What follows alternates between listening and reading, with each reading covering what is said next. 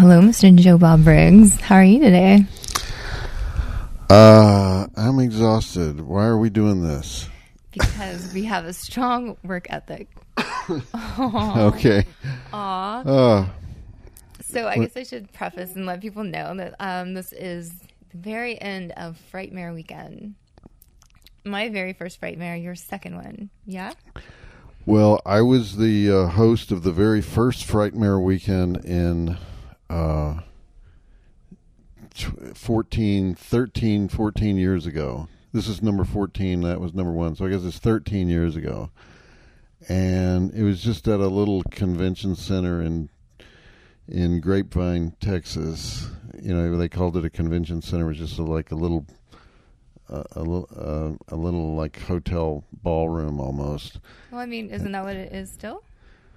Well, yeah, but there's just millions of people here. This was just completely overwhelming, and they come from all over the country, and it's a weird one because, you know, it's at the airport. It's at the airport hotel, so you just fly. I know. It's very strange. It's literally like at the airport. Although not as at the airport as I thought. I thought like I got lost. We won't go into that, but I thought you like, I don't know, go down the terminal and there it is. Why is the hotel? Not just here, but anyway. Yeah, I never talked to so many people in such a short time in my whole life. That's why, you know, if I sound a little drunk, I am drunk from the whole weekend. Drunk from love. Because you started off, like, we both came in a little under the weather. Yeah. But we prevailed. And you were awesome. You were on your feet, like, all weekend and just, like, on and being a baller, man. Props. Well, I've been to horror cons before, but I've never been to one where there's so much intensity and so many people who are so glad to see you as they are at this one. I know. I am so happy I was here to see this. Like, I just heard so many great Joe Bob stories and what you've meant to everyone growing up, and I don't know. It's adoration all day for you. Well, I like hearing people's stories. You know, I can't take credit for the stories, but well, you brought people together, I guess. Yeah, it's interesting to me that everyone watches the show. All 3 of my shows that I've done now, people watch the shows with another person, and so they always remember that person, and so the show is associated with their dad or their uncle or their sister or their, you know, and in some cases it's a person that has now passed away, and so they come and they want to get something signed, and it's sort of like bittersweet because it reminds them of the person that they used to share the show with. So it's I don't want to get into detail, but I saw one that literally brought tears to your eyes, man. It was so sweet, and that he was just so happy for you to sign his dad's book. I don't know, it was just a moment. So it's amazing that you know, a TV show about essentially silly things, you know, can make so many people so happy, and I'm glad that it does. So I love how seriously people take the breast count. That was like the number one question. Tell me, sir. Yeah. How do you determine your breast? I did the panel, and oh yeah, somebody asked in there too, didn't they? They asked in the panel. Oh my God, they wanted to know exactly how the breast counts are done, and you know, like that's a thing. Like there's a breast count authority somewhere who checks to see that you're doing it right. You know, and so they did call you out on Friday night. You got one movie. I can't remember. They what called was me out just this last week. Exactly, it was something you got off. Yeah, they said. Oh yes, you know, Henry. We counted 4 breasts. You said there were only 2. We thought there were 4 breasts in this movie. Yes, and they were right. I guess they were right. It's like I think I was not willing to count breasts on a dead woman. That seemed kind of bizarre. Picture you're watching this movie when you're like 10. You see those boobs, they're gonna count. You know what I mean? Man, so okay. it counts. Well, anyway, so the fans were right. There were 4 breasts. 2 of them were on a dead person. But anyway. So are you going to update your Henry totals now? I doubt it. What? Oh, man, that's wrong. I've lost a level of respect for you. I tell you what, I'll do an asterisk and put a parenthesis. I will accept that. And exchange and explain the 2 differing views of the breast count on Henry. I will absolutely accept that. Thank you. Okay. So we're finishing up Frightmare. That's awesome. But I also wanted to point out that in my Snapchat stories, that it is our 1-year anniversary from the very last time we podcast. Literally today. Yeah, that's like why the first time we podcast. Yeah, that's why we're doing this, right? Because it's the one. It's the anniversary of the first of the first podcast where I suggested that maybe you should be the male girl, and you became the male girl, and then we've gone through so many things since then. Like I know, because we had the marathon, and then I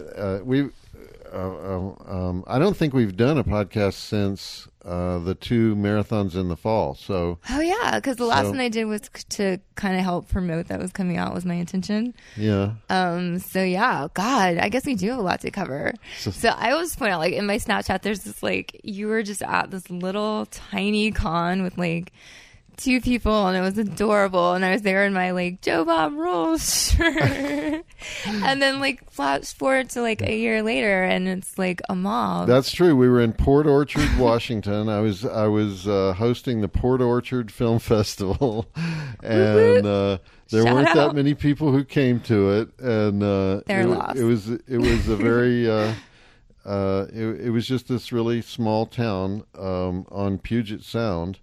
And where I just happened to live, and you showed up, and you showed up at a comic book store. Yeah, it was comic book day, and you're signing there. Doing a signing. I'm not going to not go there. Are you kidding me? And and so that's where we did the first podcast. But I was high, and we watched Pet Sematary 2, and remarked how. I didn't know your habits at the time, so I didn't know you were high. I wasn't hiding. I think I was like literally vaping, like right next to you. You're just really? Oblivious. Okay. Yes. Well, anyway, we what we haven't talked about is that we did the Dinners of Death marathon in Thanksgiving, which was our first marathon after the Break the Internet marathon, and what people don't know is that 2 days before that aired, we thought we were going to lose. Are we allowed to talk about this now? Yeah, The Hills Have Eyes, because there was a rights problem. We thought we had the rights to it, and that company had given the rights to somebody else, or it was unclear who had the rights. Man. It was so disappointing. And you saved the day. You single-handedly saved the day. You went to the producer's house in L.A. and bearing gifts and hounded his ass and hounded him until he agreed to like accept a cash payment so that we could show The Hills Have Eyes and have Michael Berryman on. So freaking glad that worked out. Yeah, they were like last minute. We'll just show Madman instead. Actually, like, no. Shudder had already given up. And they were going to show Madman and we were like, no, and we have Michael Berryman. You're like, we have to switch out. And I was like, wait, what? That's not true. happening. It's literally, true. I think it was like literally during our last podcast or like That's before. Right. You were the only no. true believer. You were the only true believer. I knew we had to have the Berryman thing. Like he was too cool. And you said, we have to make this happen. And you went and made it happen. And so that was great. And it was a great interview. And I'm so glad it worked out. And it raised money for wolves. So that's true. And then you brought the Michael Berryman doll to the Michael Berryman interview. And he was so happy. And he was happy to sign it. And we were going to put it on the set, and you said, well, let's, Michael loves wolves, let's give it to wolves, and so. It turns out there's a lot of wolf fans out there. There are a lot of wolf fans, and we got a tweet from a fan who said, well, maybe you don't know this, but Hurricane Michael just hit this wolf preserve in Florida, and they need a lot of help, and so we decided, okay, well, we'll auction it off to the Seacrest Wolf Preserve, and we thought we'd get a couple $100, and we got over almost $1,000. Almost $1,100 for the wolves at Seacrest. My goal was $300. I would have been really happy. And I think when they got the money, their initial response was, "Where the fuck did this come from? We don't quite understand. We don't quite understand what this is, And but then they figured it out, and they've been very nice. Sweet. And the contest winner is amazing. We just saw her in Charlotte together. That's true. Liz Thurston of Reidsville, North Carolina, was the person who bought the Michael Berryman doll. And she brought him into Charlotte to hang out with us at your redneck show. That's true. And she did a superb job of sort of like... Oh, she's been great. She's a great mom. No, she was like milking the bids. She got the bids up high. She wasn't like... Well, I don't know that she was milking it. She was just so determined, like, this is mine. Like, every she time wasn't somebody raising bid. it. But she wasn't raising it a ridiculous amount. She was raising it enough that people stayed in. And well, that's how eBay works. I put it on eBay, so it just automatically does a minor bid until somebody outbid you, and then as soon as she got outbid, she's like, and she just went right back to it. It's like, okay, you won it, girl. Yeah, and so some of the people who said, well, I would like to help the Wolf Preserve, but I don't really have that kind of money. Went ahead and donated. Yeah, you donated so something sweet. to the Wolf Preserve. So, and now every time we have a wolf movie, we shout it out. We shout out the Seacrest Wolf Preserve and put their URL up so people can give them money. So have you gone to their site? There were people. There were people today who came and gave me some wolf stuff. Yeah, from. It's amazing how far-reaching it is. Seacrest Wolf Preserve. Yes, I know. It's amazing. We have to go to Seacrest Wolf Preserve at some point. I'm fucking serious. I want to broadcast so bad. Something from Seacrest Yes, are Wolf you kidding Preserve. me? Yeah. Some of the wolves are so beautiful. I want to pet them. Oh, I don't think you can pet the wolves. I think you can. I think that's the point. Really? Yeah, you go and you pet the wolves. I don't think you touch the wolves. I bet you do. I'm going to look that up. Okay. They're not. They're like, they have little, maybe there's like 2 of them that you can, not all of them or something, but they have pictures on their site of like tour groups, and they're like petting these giant wolves.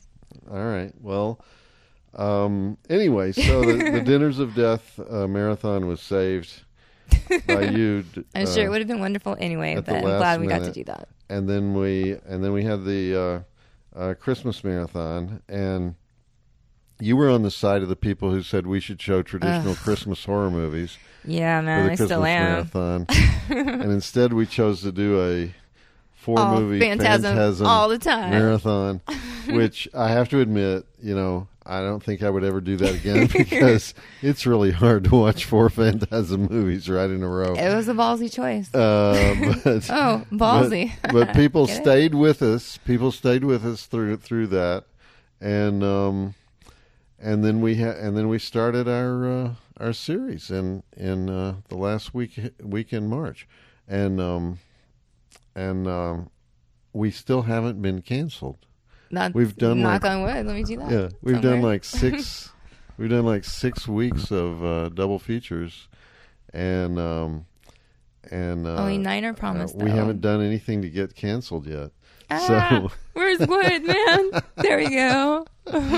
And so,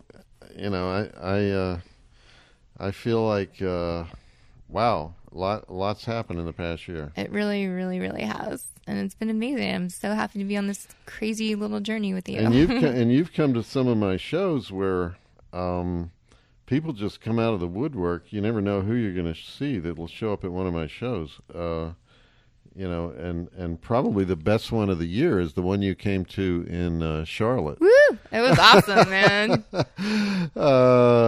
It was in a, what do you call that place? It was in a warehouse that had been turned into an art gallery, and they had folding chairs and a temporary movie screen and a temporary stage, and there was something about, they had food trucks outside. Yeah. And the promoters had sent people to like Florida to bring back they'd made a run down to Florida to bring back Lone Star. So like they were serving Lone Star. So they could serve Lone Star. And you did this. You arranged for Sir Purr. Hell yeah. The mascot of the Charlotte Panthers, to come to the event. Dude, that was the greatest decision I've ever made to make that work out. Like, I didn't know if it would be annoying or not. Forced me to put on all this Sir Purr merchandise. Dude. And thus, one of the greatest pictures of you ever was born. So you're welcome. Anyway, the Shudder crowd really turned out. And the Shudder crowd really turned out for Texxx-ass Frightmare, too. I mean, sometimes it's just like the right weekend, and then just they all show up in the same place, and it's scary. It's scary when all those Shudder people all show up in the same place. It's kind of surreal to be like, oh, here's this person I've been tweeting with 100 million times, and then it's like, oh, hi, there you are in person. Yeah, and a lot of them I know from Twitter, but I don't recognize them. Yeah, because you know, like profile pictures and stuff. You know, like you're profile used to that. Pictures are always wrong. They're always a lot of times they're just nothing, like a picture of Pinhead or something. Well, that's true, but it's great that they want to show up and talk and meet us. I mean, it's like I really think we have a better one-on-one relationship with our fans than I've ever had in my career. Aw, that's amazing. Yeah. Did you used to do cons and stuff when Monster Vision was on? Not really so much. I mean, first of all, that's a good question, because cons weren't so big, especially horror cons. There were science fiction cons, like Star Trek, and right? comic cons, and they would sort of fold horror into that. It would be part of that, but there weren't like really horror conventions in a big way during the days of Monster Vision or during the days of the movie channel. Star Trek started all that. Yeah. The first conventions were Star Trek conventions. That's how I became a Star Trek fan, because like it was like an advertisement for a Star Trek convention in Charleston, and I was like, a convention where people just like dress up and be nerdy? I don't care what it is. I'm going. I'd never watched Star Trek, and so I'm like, wow, this is amazing. I love Star Trek now. Oh, really? Yeah. Well, that's there was no other choice. It's like that was the only con. That developed into sci-fi conventions, and then that developed into comic cons, and then that developed into cons every other day now. Yeah, horror cons. I mean, there's a horror con just about every week somewhere. There was at least 3 going on this week. Yeah, and so that's amazing. What a different world. Yeah, so but I still say, our fans are the best. I mean, I've never had fans like this. I'm not really doing anything different than I did 20 years ago or 30 years ago.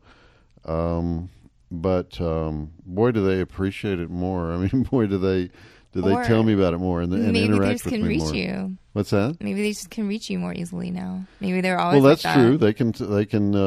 I know they can reach me more instantaneously. Exactly. I guess. Yeah. I would have been like, if we had all the technology stuff that we had now, I would have been tweeting you every day. If I found out you were appearing at a con, I would have been there in a second. But as it was, I was just in my little room watching Monster Vision, like, Joe Bob's cool. Well, I answered all my mail even back in the 80s and 90s. I know. You're freaking amazing for that. People still saved it. They're amazing for doing that. A lot of people save the letters. Yes, from and they're like posting them. Yeah. Like letters from, wow, that's amazing. But I think I would have freaked if I got a letter back from you too, so I understand. Well, anyway, you've been a big part of it. You've really, except you've kind of become like you've kind of become my foil on the show. You started feeling your oats at some point. I mean, if you got a different opinion, you got to speak up, right? Yeah. Well, we're not showing Hogzilla, so. Oh, we are showing Hogzilla. No, do we want to get this? Hogzilla. You need to stop right now, because we're showing Hogzilla. I'm working my ass off to get Hogzilla finished so that we can show it, so we're going to show it. I can't believe you're actually getting in the. See, I thought it was finished years ago, and then you tell me it's not finished, so you're going to finish it. Yes, exactly. That's the story of Hogzilla. That's a level of dedication that we could do without. And the people need it. You should have seen when we thought it was just like this finished movie that if we could get a copy we could show, like so many people were helping out. So I feel a responsibility now that we have uncovered the secret to Hogzilla, which means it just never actually got fully finished. There were some effects problems and the editor died and it just like, so anyway. Oh my God. The editor died because he watched Hogzilla. That's not nice at all to say. Anyway, so the only thing keeping us from seeing this amazing Joe Bob meets giant pig action flick is that I have to do a little bit of editing work, then fuck yeah, I'll do that shit. So we're going to watch Hogzilla, man. My goal is like by the end of June to present to you and say, Joe Bob, I have Hogzilla. Let's do this. And what do you think that's going to do? I think it's going to happen. I think that will take it to the people and you will have no choice. Oh, God. The public outcry is too strong for Hogzilla. Okay. And then you're also on this Halloween 3 kick. You're just like, you're determined to make me rewatch Halloween 3. Right? Well, you're just so fucking wrong. It's sad how wrong you are. It has no Donald Pleasance. It has no Jamie Lee Curtis. It has no Michael Myers. It has none of the elements that make Halloween great. Yeah, but it's still a great movie on its own. They just tried something different. Take the name Halloween off of it, and it's fucking rad. Well, why do they call it Halloween if they're going to know make this? You're a fucking film historian because they were trying to do their little, what are those things called? Anthology series where they had a different stories that at Halloween every well, the time. first two movies were the exact same movie, and so that's when they devised it. John Carpenter he didn't like the audience actually rooting for Michael Myers, so he wanted to get away from the Michael Myers formula. Really? Yeah. Well, I kind of thought that second one was almost a little better than the first one. I kind of agree there. And so on the third one, you would think they could go to a whole new level. They did, just in a different way. They killed like 1 million kids. That's fucking hardcore. That's a whole nother level. Oh Michael Myers killed what? That's a good 6 thing? people. Okay. I mean, a scary movie. That's scary, man. Well, anyway, we're going to show it. We're going to debate it. There's this whole cult for Halloween 3, Season of the Witch that has developed. I would say it's developed in the past just 5 years. I mean, there was no big outcry for Halloween 3. I think we kind of all just discovered that, like, the people that liked it just never really, like, oh, I like it. And I guess we kind of just assumed it was one. My personal experience is that I assumed when people talked about Halloween, they meant they liked all of Halloween. And I just started learning that they didn't, like, Season of the Witch didn't count them as a Halloween film. It's like, wait, what? That's possibly, it's the second best of Halloween. Really? The second best? What's the first best? H2O. H2O? I love H2O. It's so good. Oh, that's the best of all the Halloween movies? Yes, it is, and I stand by it. Oh, my, you're not even counting the first two, huh? Oh, I'm counting them, but they just aren't, they didn't make the cut. Oh my God! You have this, it's what it is. It's binge watching. You do this binge watching, and I have to remember when I saw all these movies, from the theater, and so I've never binge watched a series, and so I don't have the ability to compare them as well as you do. But hello, you can now. I know. When was the last time you watched Halloween 3? Years and years and years ago. Years, like decades? Yeah. Oh my God. Your point is invalid then. You have to rewatch it with me and tell me. I wrote about it at the time. Yeah. So you've given it 2 different ratings too. You're just like Austin Jennings, the director of Last Drive-In, because he'll say to me, rewatch it, Joe Bob. And I'll rewatch it and I'll say, okay, it still sucks, Austin. Okay. But I think you're rewatching it alone.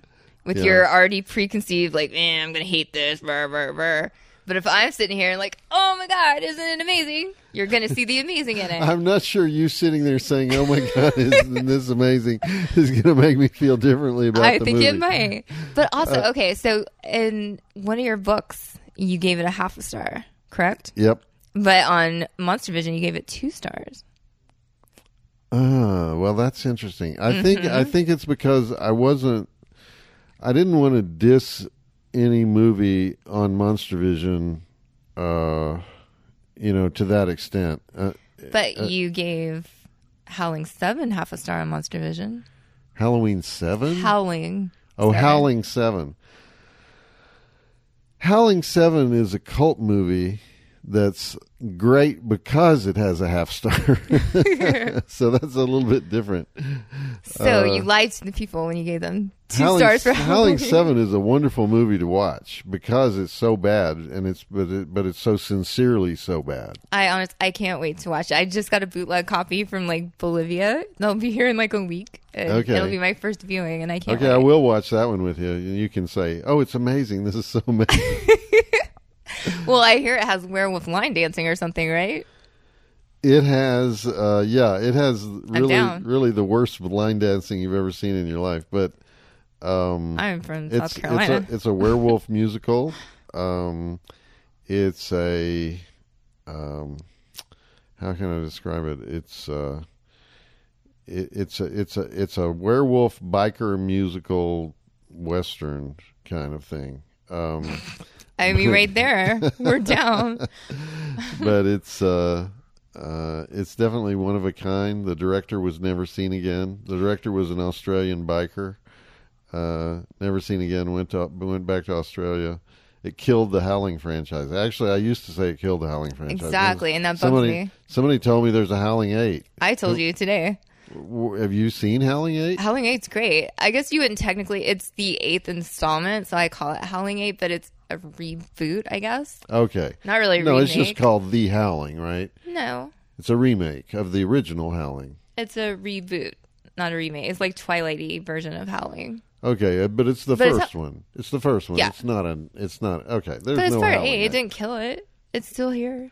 Oh, they didn't make Howling movies for 20 years. It's still not dead. It's like you saying Scream killed the slasher, which, good Lord, do not start on that right now. Do not. I do not have the energy to put you in your place as you deserve on that one.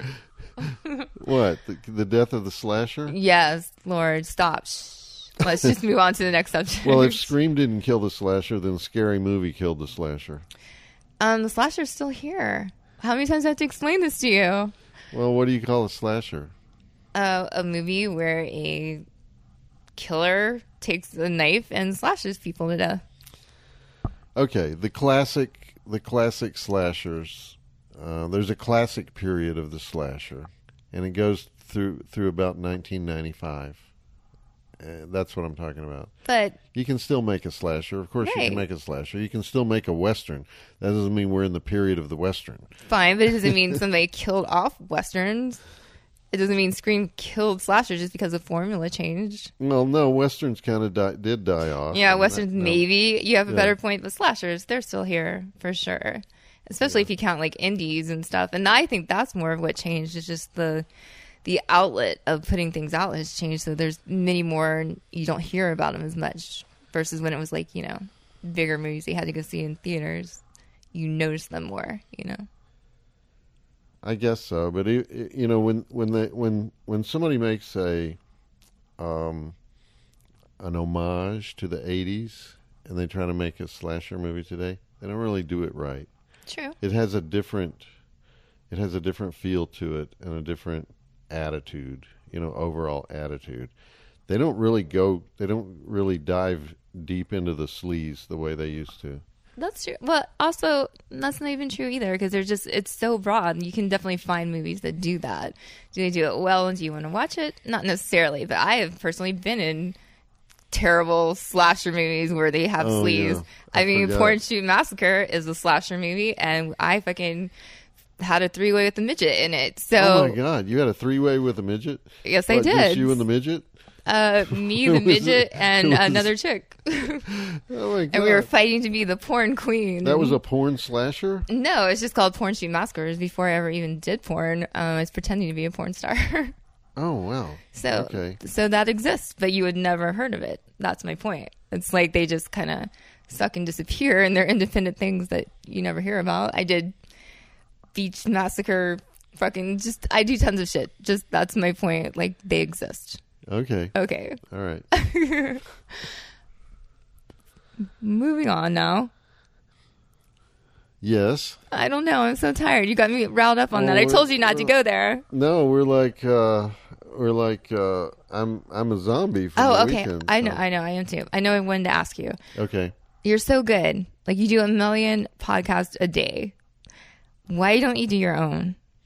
The demand is there. No. I want it. The people want it. We're going back to that. But seriously, look how easy it is. No, you didn't. I've never been able to do radio. I don't. But you're doing it radio right now. Well, I'm doing it with you. We're just having a conversation. That's what podcasting is. Well, no, it's a little bit more. I mean, it's it like doesn't you have to be. Produce it, you know. No, you don't.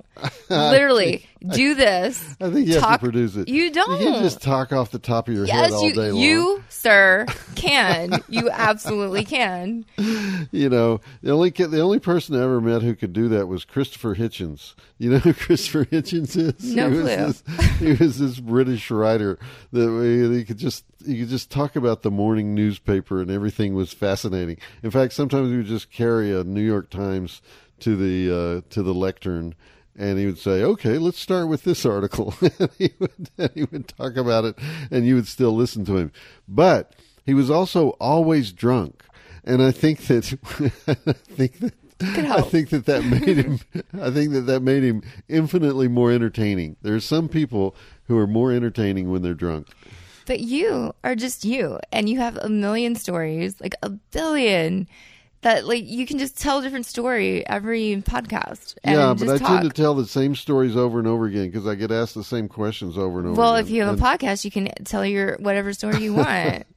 Well, how am I going to do the last drive-in and my usual writing and a podcast? It's like podcast is talking. You can do it while you're taking a dump. And go to conventions and do my live show. And you know, I gotta limit it at some point.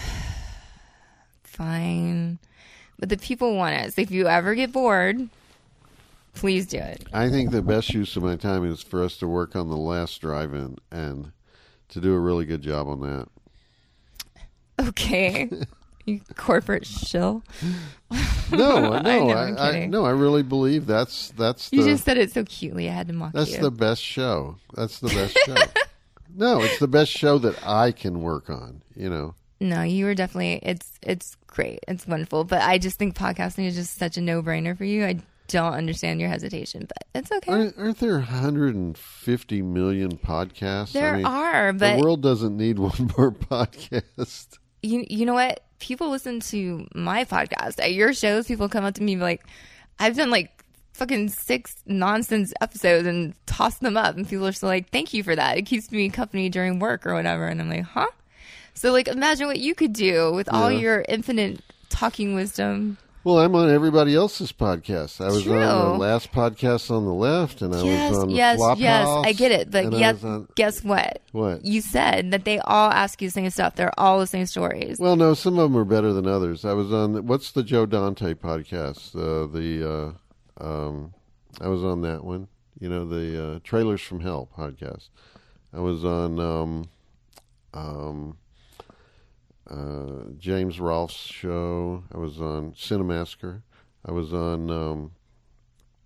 I've done a lot of them, and I think it's better for Mick Garris has one. I was on his show. I think we're allowed to say Jericho. You're coming out. Oh yeah, Chris Jericho, the wrestler. I was on his podcast. There are a lot of podcasts in the world, huh? The what's the one that Blumhouse does? Shockwaves. I've been on that one twice. You know, it's like it's not like there's a dearth of podcasts I just feel like you have a unique voice, but you also discourage me. Like, I'm like, if you don't think that your voice is unique enough, why should I try to do it? Well, because you have this unique circle of friends and acquaintances that.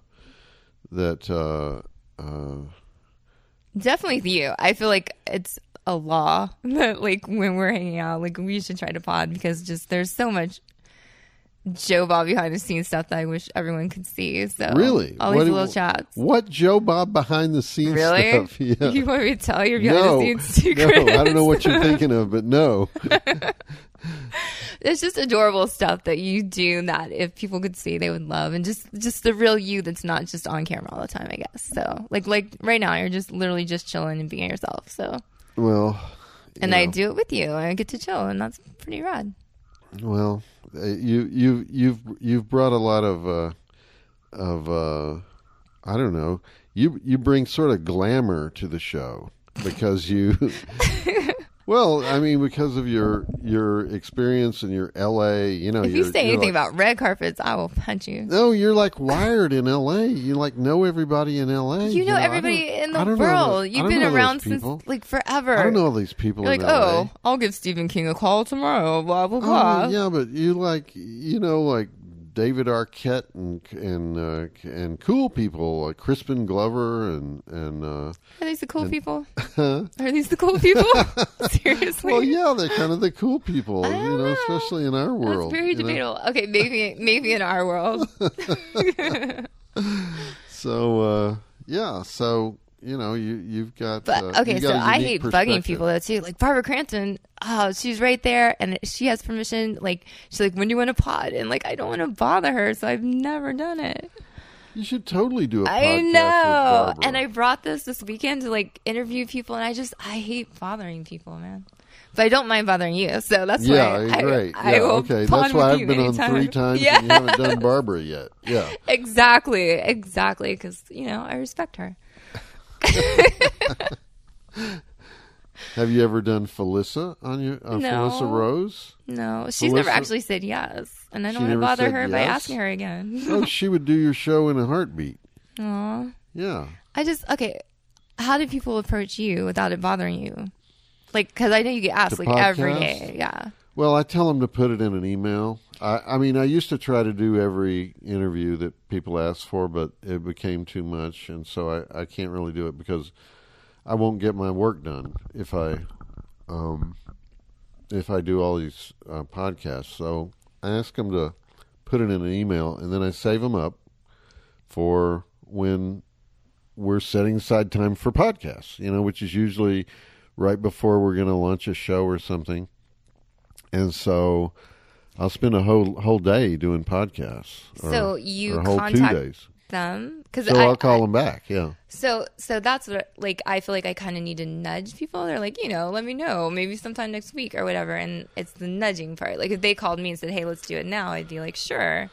But the kind of like pinning people down, I'm not really comfortable with that. No, we have a list of people who want to do the podcast with me, and you called them. That's really nice. And there's a whole, but there are periods of time where I just cannot do that. I just cannot do it. It's just too disruptive to getting my work done because I'm basically a writer, and true.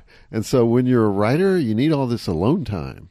And if you don't have the alone time, you get really, really far behind. And people don't respect that. It's like, you're just sitting at home. You could do that. Yeah, you're not doing anything. You be on this show, and it doesn't work like that. You gotta you gotta be in a boring room with an uncomfortable chair, looking at a blank screen, and otherwise you won't get anything done.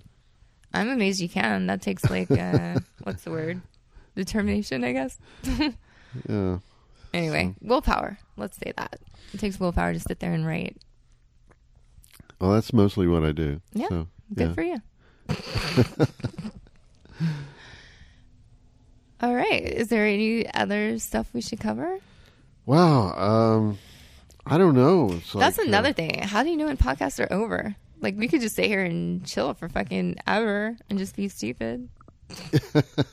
What does that mean?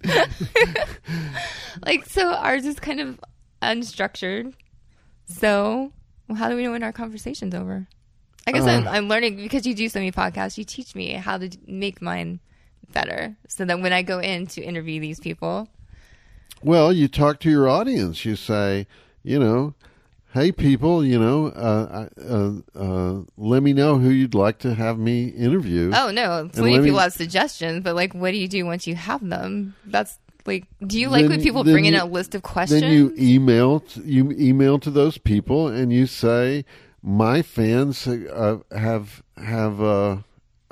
you're very popular with my fans, and they're asking me if I can get you on the show. Yeah, no, getting people's not the problem. It's like once you do, how to handle it. Oh, how to handle it? Yeah, well, you just get some way to talk to them that you can review their career. I don't want to ask exactly. Like I don't want to ask Barbara Crampton the same questions about her career. You know what I mean? Like I want it to be different and real. Like I don't know. Have you ever seen the video I did with Jill Sholin, for example?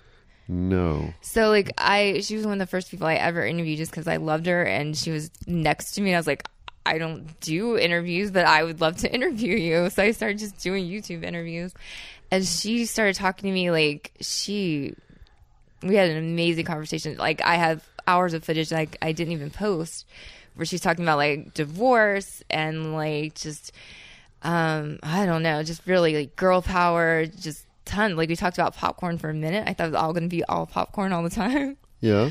But it just got really personal and stuff. So it's just, I think it's much better when you can ask questions that are not typical, but also at the same time, like she volunteered that information. Like I said, so tell me about when you broke up with Brad Pitt and your heart was broken, and et cetera, et cetera. You know, it's like, yeah.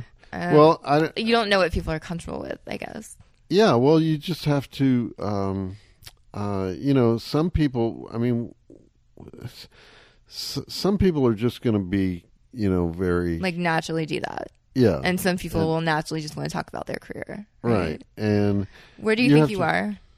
Where do I think I am? Yeah. What does that mean? Do you like talking about personal, or do you like it better when they are like career retrospective? I don't really like talking about myself at all. Why do you go on a podcast? Well, because that's what because the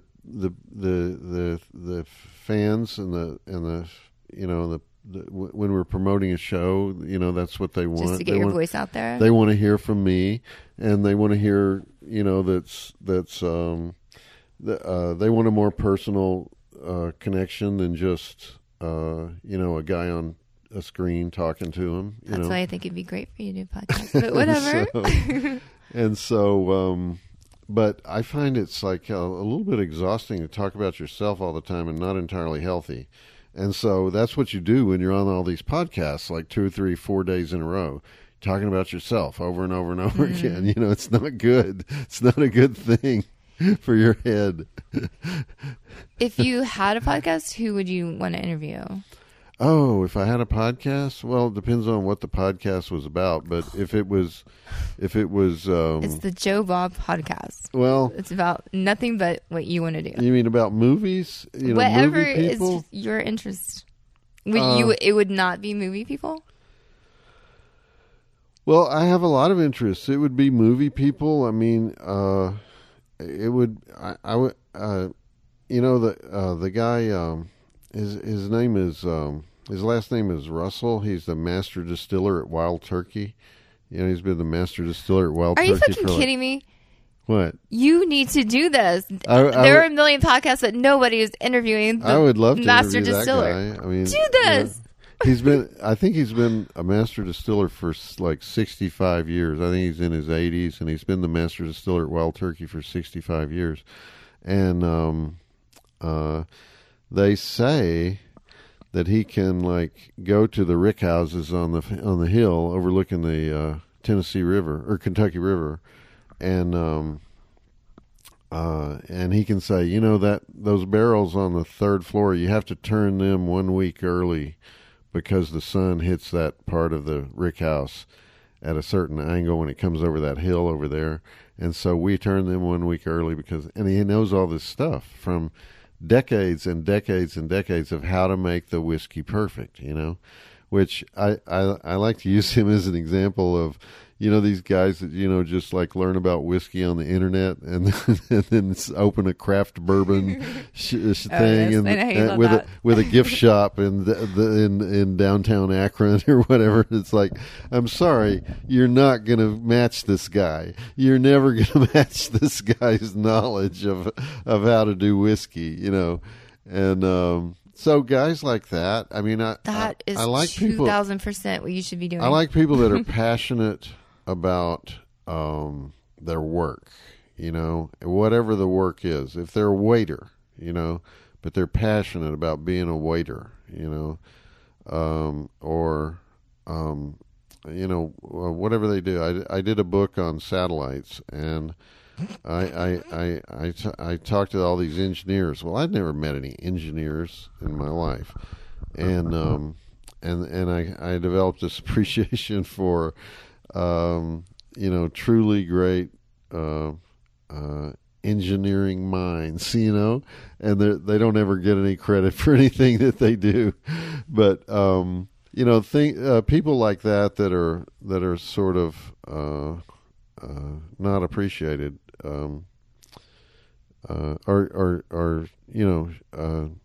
should be appreciated. People are passionate about what they do.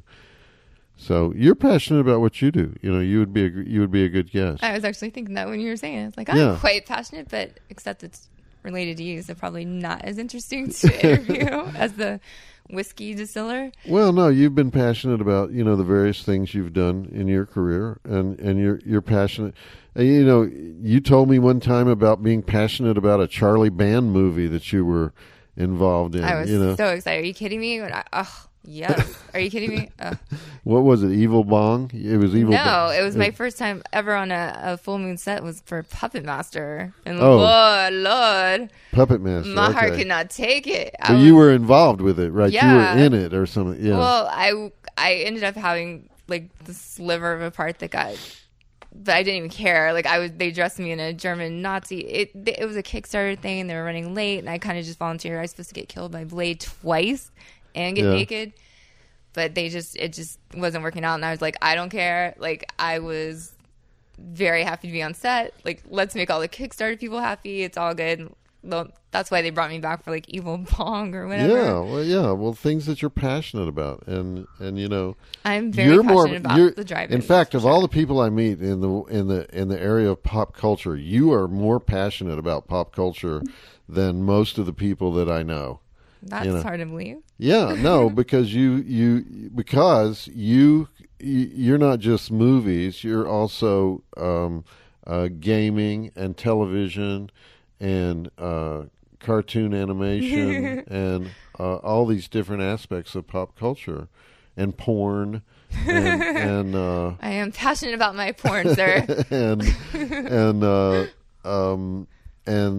these are all things that are like, that mainstream culture sort of puts on the lower level of culture, but you've done deep dives into all those areas, and all those fields. You often know more about the movies than I do, so that's very impressive.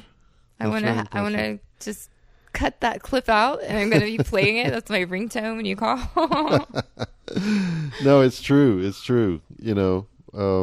Whatever you, whenever you decided to move to LA, you brought this, vast knowledge of all these aspects of pop culture with you. Well, thank you, sir. But okay, so just going back to your bourbon guy for a minute. Yeah. But why would you not do that? Like, okay, if I could set up interviews for you. So, like, all you had to do was literally get on the phone and interview the bourbon guy, and then I did all the rest of the podcast. Would you do a podcast like that? So I would if I had time, but I don't have time. If I do all that as your assistant. No, I still wouldn't have time to do it. I have to do the last drive-in, and I have to do my writing. That would be so interesting. And there's all these large gaps. Like, our show ends in, like, 3 weeks. There's going to be a long gap. We're going to miss you, sir. What people don't understand is the research for these shows takes forever. Okay, but in the meantime, we want to hear you interviewing Wild Turkey Dude. No, I'm doing the research for the next shows. You can take an hour out of your day. Anyway, one day I'm going to convince you. You should run with the podcast thing. I don't know that I know what to ask Wild Turkey Man. You can use me as a puppet. You can be my puppet master. All right. Okay. All right. Well, thank you so much for talking to me. Is there any parting words you want to say? We have to do this. We have to do this every year. Oh, once a year. I wonder. Every year on this weekend. May 5th, Cinco de Mayo. Yeah. Who knew? We'll do it. How did we not notice it was Cinco de Mayo last year? When we it was Cinco de Mayo, and it was the Kentucky Derby weekend. We can remember it that way too. And Free Comic Book Day is how I actually and Free Comic Book Day. Yeah, it's the first Saturday of the month, man, or of May. Okay. Any final thoughts? Anything about like the rest of the series or anything? Yeah. What are we allowed to say? If we do a season 2, and I feel like we probably will, there will be no Halloween 3. Oh, that's not true. Don't lie to the people. And there will be no Godzilla. Godzilla. Hogzilla. Oh, see, you're putting that on record and like taking away hope. You say right now on record that there is a chance that I might possibly be able to convince you that Halloween 3 and Hogzilla should happen. You might be able to convince. Well, you wouldn't have to just convince me. Okay. You'd have to convince Shudder. Okay, there's a Shudder's. Okay, so there's possibility. I just have to talk people into it, right? Is it theoretically possible? Yeah. Okay, because you just sat here and said it's not happening as if it's absolute, but it's not absolute. That's on the record. It is not absolute. It's theoretically possible that you could pull it off. Theoretically possible. Come on, people want to see it so bad. Anyway, so what else were you saying? That's it. That's it? Nothing? Yeah, no. Nothing about the rest of this season, because that's just about next season. Oh, the rest of this season? Like any...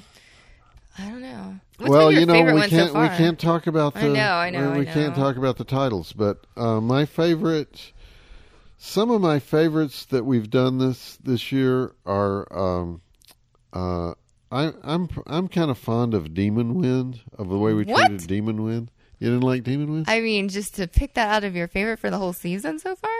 Well, no, just the way we dealt with it, and with Henry Portrait of a Serial Killer, because we had John McNaughton. Yeah, that was really good. And are you more proud of like your like what makes a good show to you? Like what makes a good show to me is either it's a classic and we present it well, like the film we're showing is a classic, or it's not a classic, but we do an interesting take on it.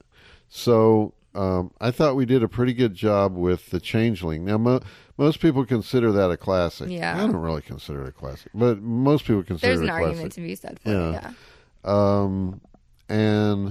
But I think we found things about it that most people don't talk about, and we did other. Every single thing you ever show, you do that. You bring new elements that we hadn't thought of.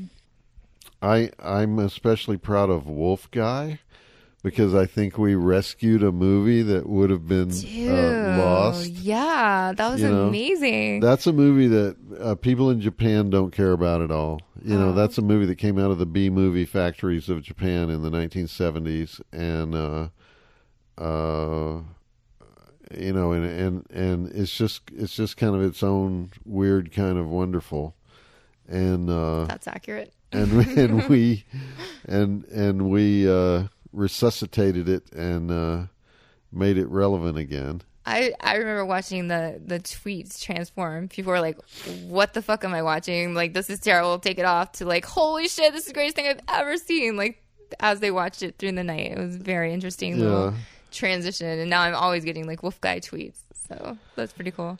And then, even though, as you know, I'm not a fan of the movie, I like what we did with Chud, because we gave people on both sides their opportunity to express their Chud views. So don't you want to do that with Halloween 3?